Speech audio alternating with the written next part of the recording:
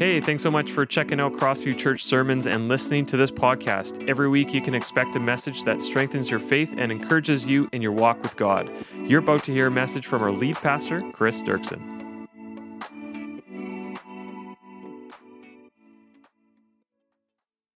Let's get into Joseph part 2. So last week we started the Joseph series. We covered, so every week we're just kind of covering another chunk. So 2 weeks ago, or last week we did Genesis chapter 37. We're going to skip over Genesis 38. It's incredibly sordid, has nothing really to do with Joseph. It is part of the bigger storyline of Genesis, but we're going to leave that. We're coming into Genesis 39 today, okay? And which is a famous story. Now, before we go there, though, I want to ask you about a completely random verse, which most all of you know. And in fact, I'll just ask you, and I'm going to show you throughout this sermon how this ties into the Joseph story. But how many of you know what Jeremiah 29:11 says? And you just put your hand up, okay?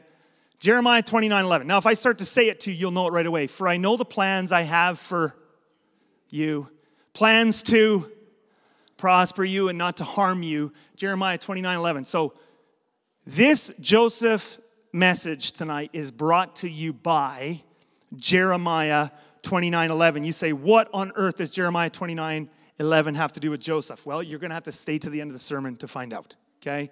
If you fall asleep online, or if you leave this sermon to get your kids because they're in dire need of you, you will miss it all right? So, outline of Genesis 39, okay?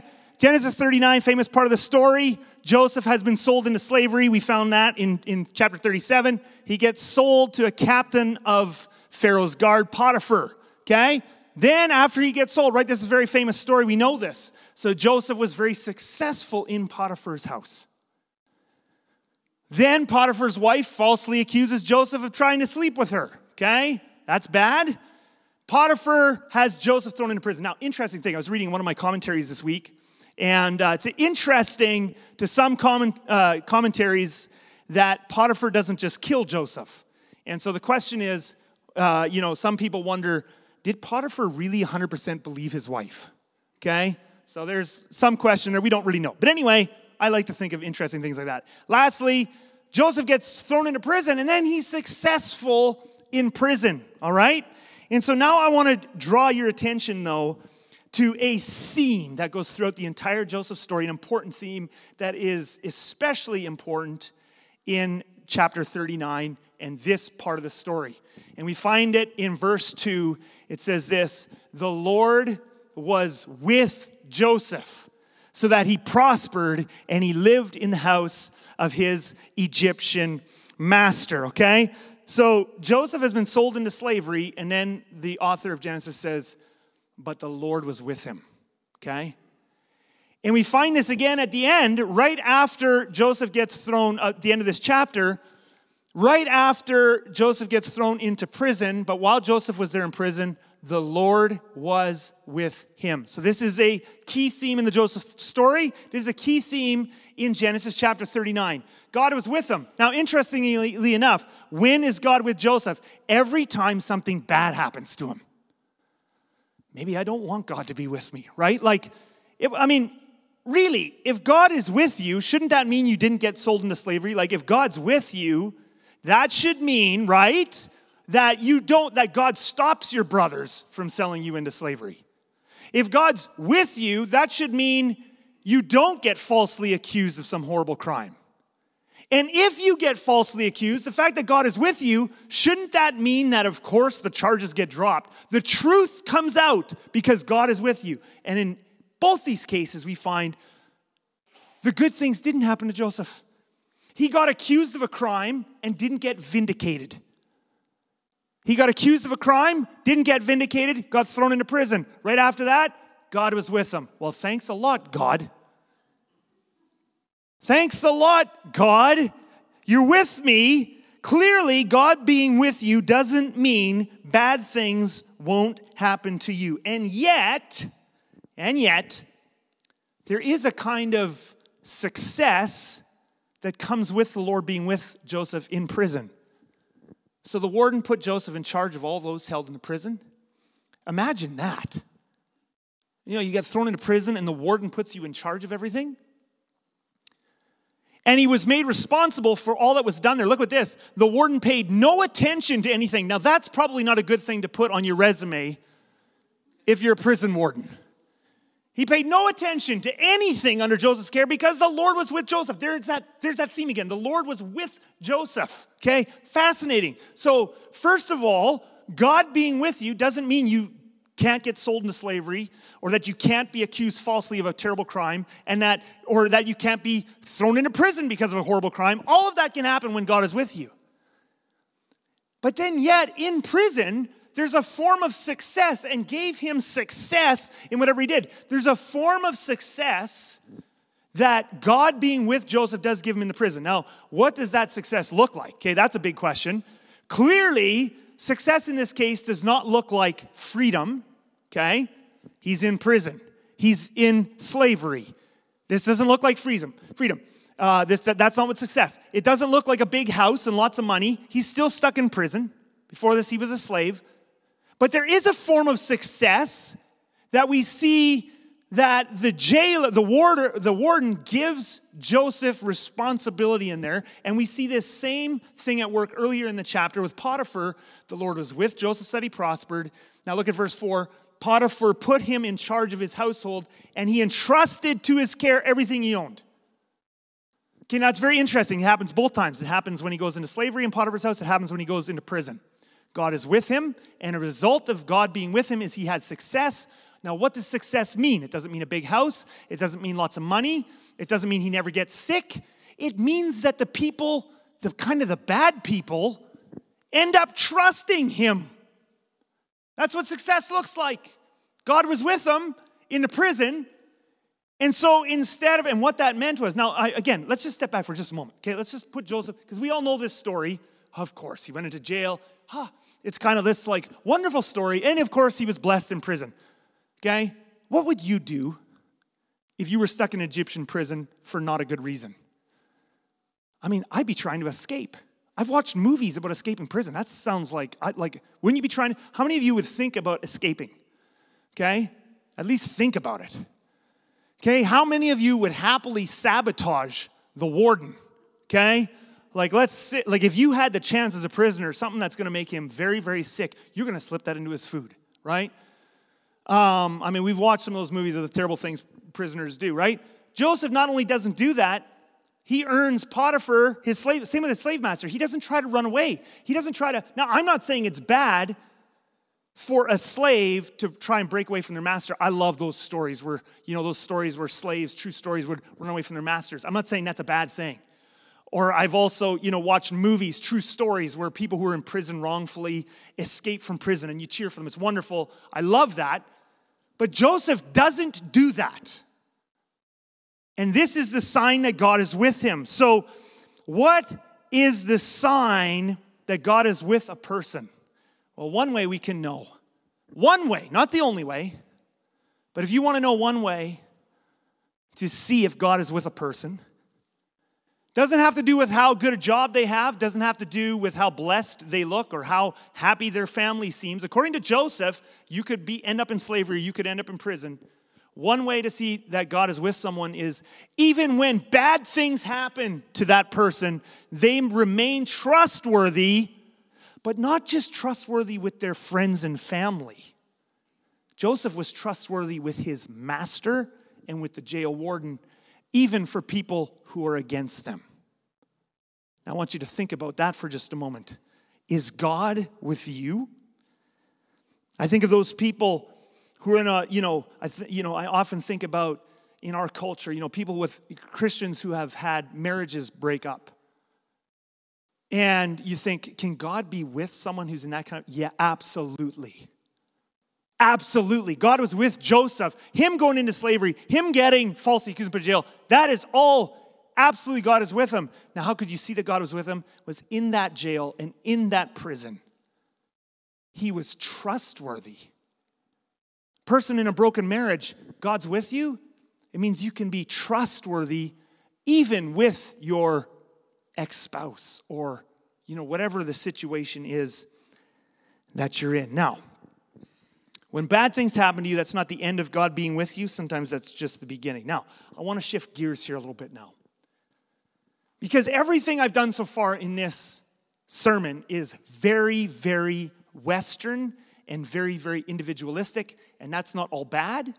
We've just found a lovely little truth that we can pull out of the Joseph story, and the author of Genesis would have been very happy for us to do that. But did you know that the author of Genesis, when he was writing down the story of Joseph, his main purpose in writing these stories down, the whole book of Genesis, in fact, the whole Bible, really, but the author of Genesis' main reason for writing the book of Genesis, and the Joseph story in particular, was not to give us individual, here's a practical application for your individual life. Did you know that that was not the main purpose?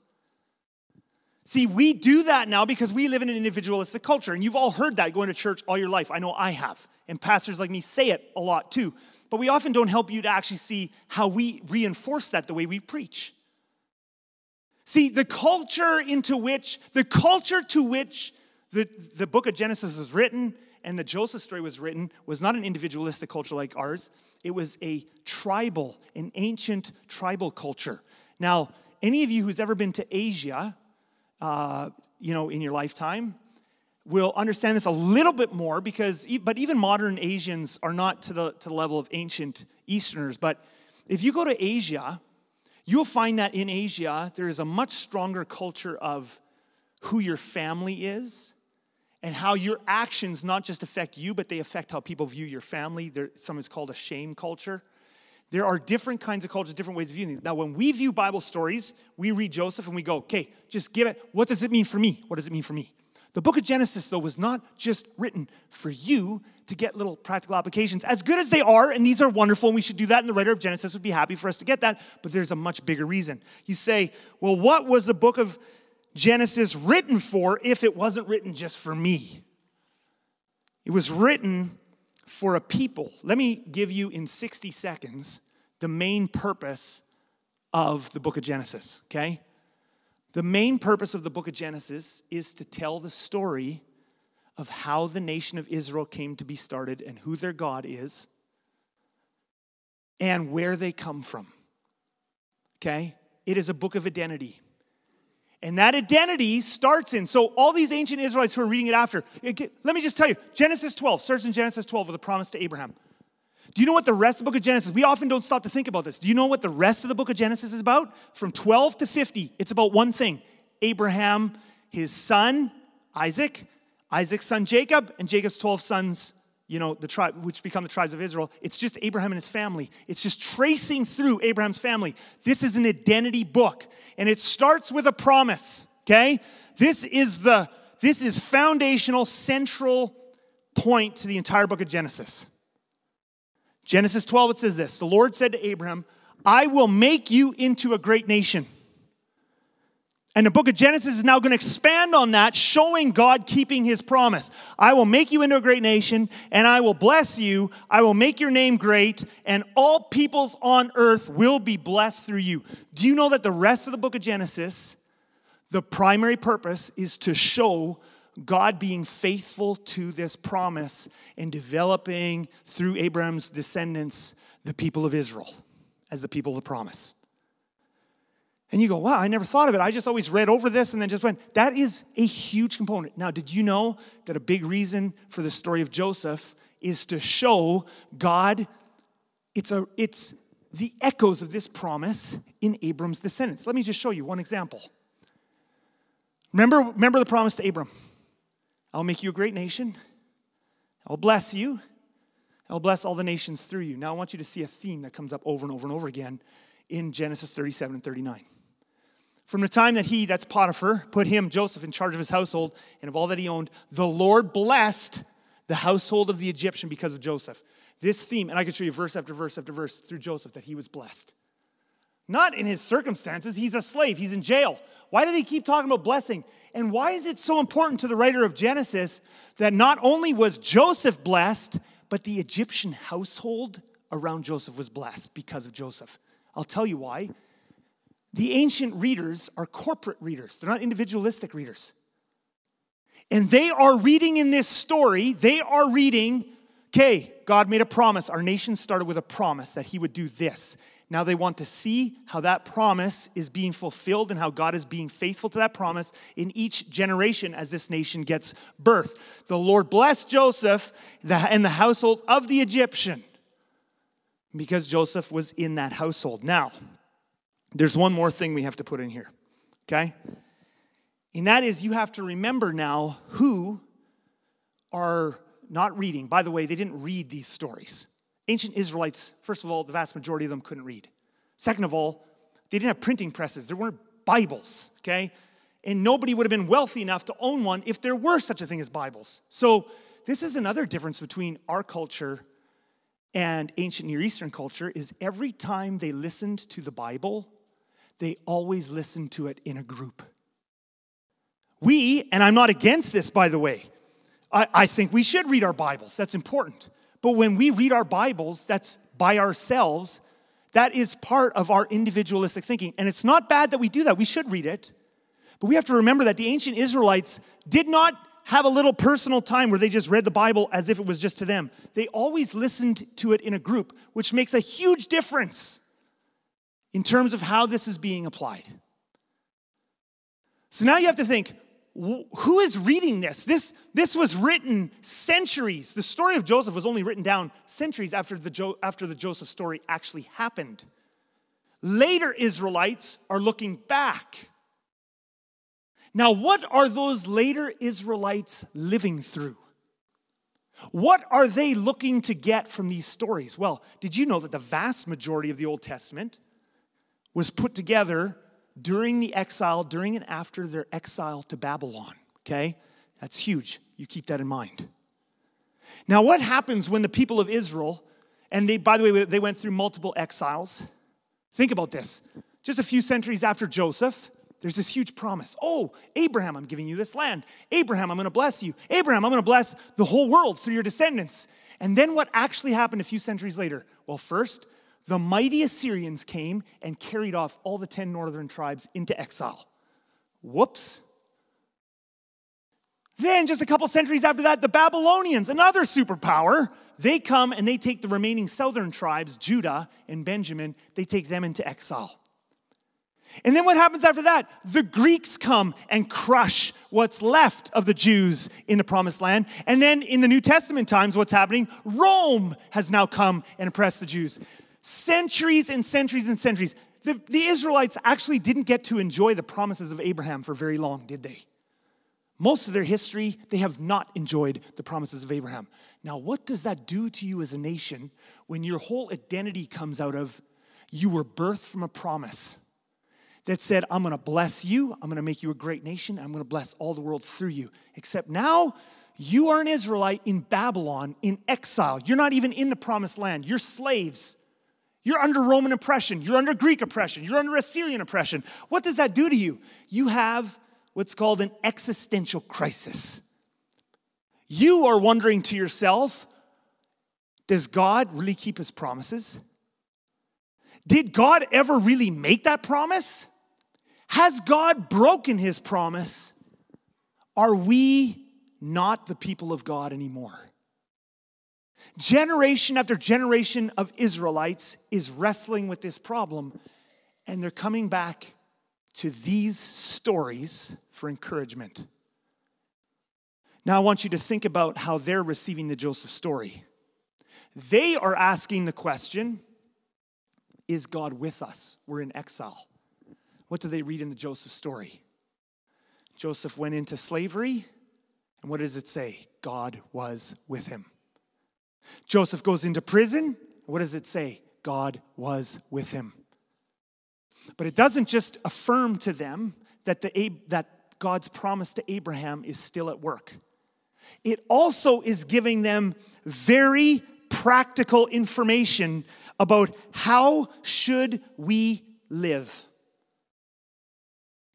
Now imagine we all get sent into exile. Some terrible country comes, takes us, and ships us all into Mitchell. And it's just horrific there. Your basement is flooding constantly if you're on the wrong side of the highway.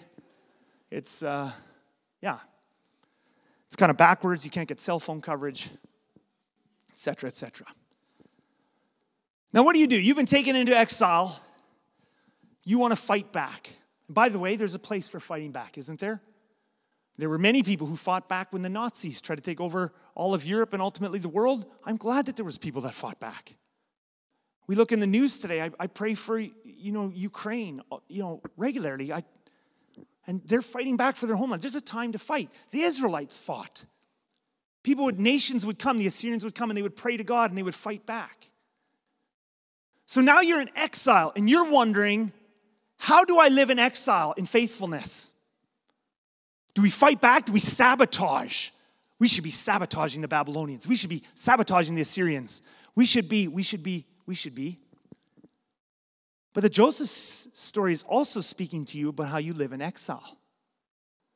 There's a time and a place to fight back. There's also a time and a place not to fight back. There's a time and a place to run away if you're a slave. There's a time and a place in Joseph's case where he doesn't run away. He works to see his master blessed. He works to see his prison warden blessed. And so there's this debate in Babylon. How are we supposed to respond? Now, guess what? This debate is going on, and the book of Jeremiah is speaking into this debate. In Jeremiah 29, Jeremiah thunders into this debate because there's a whole bunch of Israelites who are saying, we got to have faith. We're not going to build a house. No, these Babylonians are apostates. They're ungodly. They're idol worshipers. I refuse to do business with them. I want to go back to Israel. God's going to rescue us. And into this, we have written Jeremiah 29. And Jeremiah thunders to them. He says this. This is what the Lord Almighty, the God of Israel, says to all those I carried into exile from Jerusalem to Babylon. By the way, notice this. I carried. Yeah. God lets his people go through some bad things. And look what it says next. And look what it says next. Build houses. Now remember, the debate is we should not be settling down. We should have faith that God's going to rescue us. We should not be comfortable with Babylon. We shouldn't compromise. Look what Jeremiah tells them from God. Build houses and settle down. Plant gardens and eat what they produce. Marry and have sons and daughters. Find wives for your sons and give your daughters in marriage. Now look what he says. In other words, this is not a time to fight back. There's actually a time to go along with the evil system. There's actually a time to go along with Potiphar. There's actually a time to go along with the jail warden. There's actually a time to go along with Babylon. Look what it says next. It gets even crazier. Seek the peace and prosperity of the city. That's wicked Babylon. What? No, that's compromise. Babylon's wicked. They're evil. They're the bad guys. We should be fighting them. No. Jeremiah says that there might be a time for that. That time is not now. Seek the peace and prosperity of the city, Babylon, to which I have carried you into exile. Pray to the Lord for it, because if it prospers, you too will prosper. And guess what verse comes right after this? I'm just going to skip just a couple of verses, but this whole passage. Guess what verse just comes right after this? Our famous verse. Famous verse that every Christian knows. It's almost as famous as John 3:16. In Jeremiah, God says this to Israel. For I know the plans I have for you. Now the question is, who is the you? Now this is where we have to get ourselves out of our individualistic Western mindsets. Because when I read my Bible only by myself, and I read, I know the plans I have for you, who's the you? I'm all by myself. It's me. For I know the plans I have for you. That's me. Who is Jeremiah speaking to? Is he speaking to each individual Israelite by themselves? He is speaking to a group. He is speaking to the leaders of Israel. He is speaking in the plural. For I know the plans I have for you, the people of God in Babylon. By the way, for I know the plans I have for you, declares the Lord, plans to prosper you in Babylon. Never lose sight of this. If you think prosperity in this verse means your business ideas all work, your marriage is guaranteed to be a 10 out of 10 every day of the month except, well, no, okay, we won't go there, but it's just always good, and your kids will all turn out great, and life will all be peachy keen. Remember that Joseph was blessed and he was in slavery. That's not the kind of blessing I'm looking for in life. Joseph was blessed in prison for something he didn't do. He didn't get vindicated. This was not the movie that turns out, oh, and in the end they all found out the truth and he didn't actually do what they said he did. No, he went to prison. Plans to prosper you in exile and not to harm you. Plans to give you hope in the future. Now here's the thing. Let's come back to this. This is plural, the people of God. You don't think any individual Israelites had anything bad happen to them for 70 years in Babylon? Do you think for 70 years in Babylon, every Israelite who wanted to get pregnant got pregnant? Every Israelite, their kids all lived to a long, healthy age. No Israelite got sick. No Israelite died of an accident or died too young. Absolutely not. Bad things happened to individual Israelites while they were in Babylon. God is making a promise to the nation because he made a promise to Abraham. He said, I'm going to keep your nation alive. And he said, if you'll just actually settle down, stop fighting. There's a time to fight. That time is not now. You need to settle down and work with the Babylonians. By the way, Daniel listened to this verse, didn't he? Because Daniel's living during the time of this. He's in exile in Babylon. And what's he doing? Sabotaging the government and fighting against them? No, he's working for one of the most wicked kings on earth in his government. He's working with the system. He's not working against it. There's a time to fight. There's a time to not fight. I know the plans I have for you.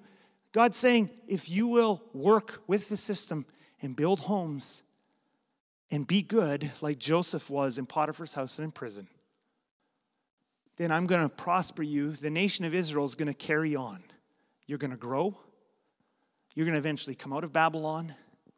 This is not a promise to every Christian ever. And by the way, the moment you realize this verse makes a whole lot of sense.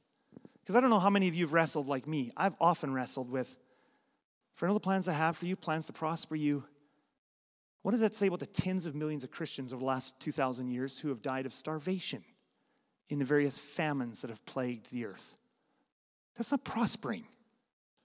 What are the tens of millions of Christians who have died of various diseases and poverty and war? Christians who have gone through broken marriages and all kinds of messy, dirty, gross stuff.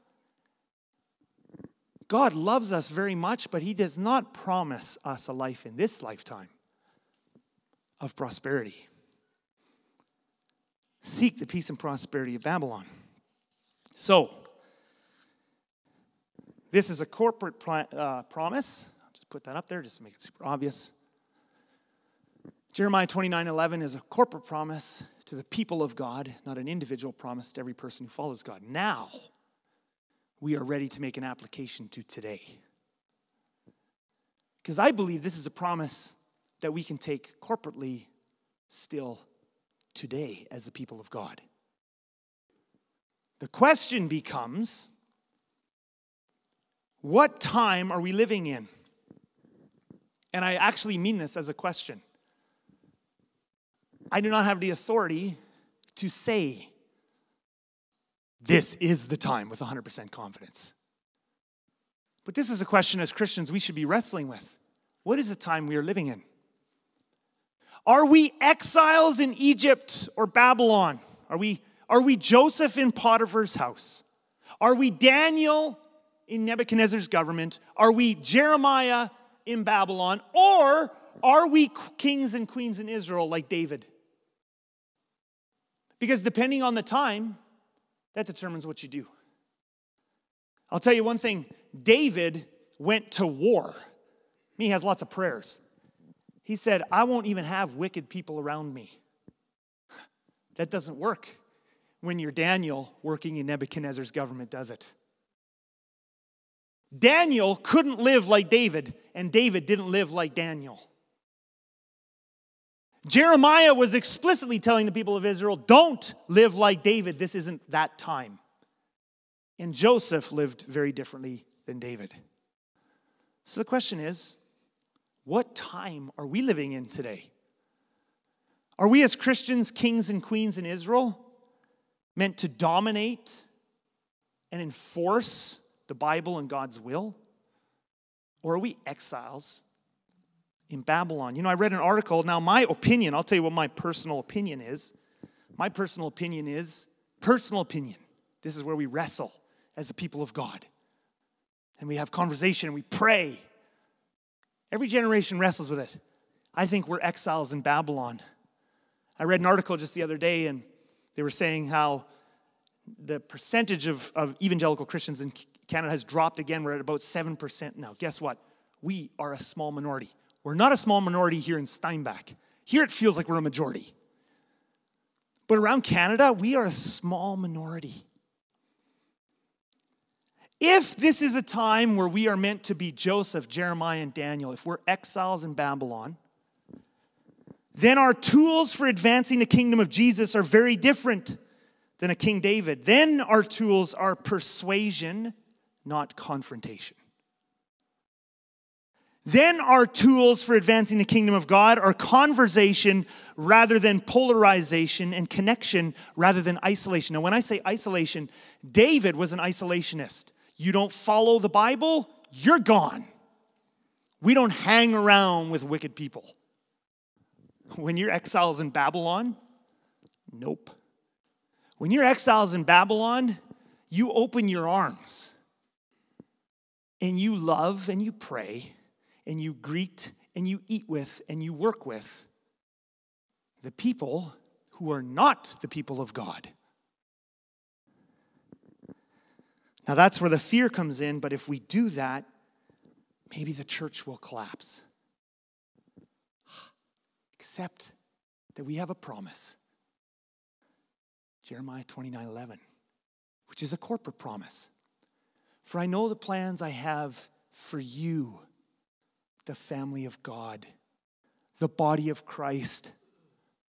Declares the Lord, plans to prosper you. We might be in Babylon. It's not prospering as it's going to be easy and not to harm you. Plans to give you hope in the future. Not that every individual Christian is going to have an easy life. But guess what? The body of Christ has been around for 2,000 years. It has survived through every imaginable situation and some of the worst crises the world has ever seen, and it's still alive and kicking today. Which is why when I sometimes hear Christians being alarmist, Christianity's going to die in our generation. Really? You think after Christianity has thrived for 2,000 years, it's going to die now in North America? No. Jeremiah 29:11. For I know the plans I have for the body of Christ, declares the Lord. Plans to prosper you and not to harm you. Plans to give you a hope and a future. The Church of Jesus Christ is going to continue to thrive. And when we actually understand that confidently, we don't have to react fearfully. When we understand that confidently, we don't have to react fearfully. Rather than freaking out about the people who scare us, we should be trying to get friends. The very people group that fears you the most, ask Jesus if he'll give you friends from that group of people. And if you're a bold Christian, you pray that prayer and see what he does. If you're afraid of Muslims, ask God to give you a Muslim friend. Very fun. Oh, love it. Who are you afraid of? I want you to bow your heads with me. I want you to close your eyes. We are Joseph. Are we Joseph in Potiphar's house? Are we exiles in Babylon? Father in heaven, forgive us for being so fearful. Forgive us for being so angry. Lord Jesus, we want to be on an individual level. We want to be trustworthy in prison. We want to be trustworthy in Potiphar's house. We want to be trustworthy in our broken situations. Corporately, as a church, we rest on the promise of Jeremiah 29:11, that we as individuals, we may indeed face difficult times, but your church isn't about to end in this generation. It will carry on. It will continue to thrive. And we declare that in your name, in Jesus' name. Amen. Thank you so much for listening to this podcast today and being part of what God is doing here at Crossview. A special thanks to those that are giving generously to this ministry. It's because of you this ministry is possible. If you enjoyed the sermon, why don't you subscribe to the platform you're listening to right now and let us know that you're listening by sharing and tagging us on social media. If you want to learn more about this ministry in our church, you can visit us at crossviewchurch.ca.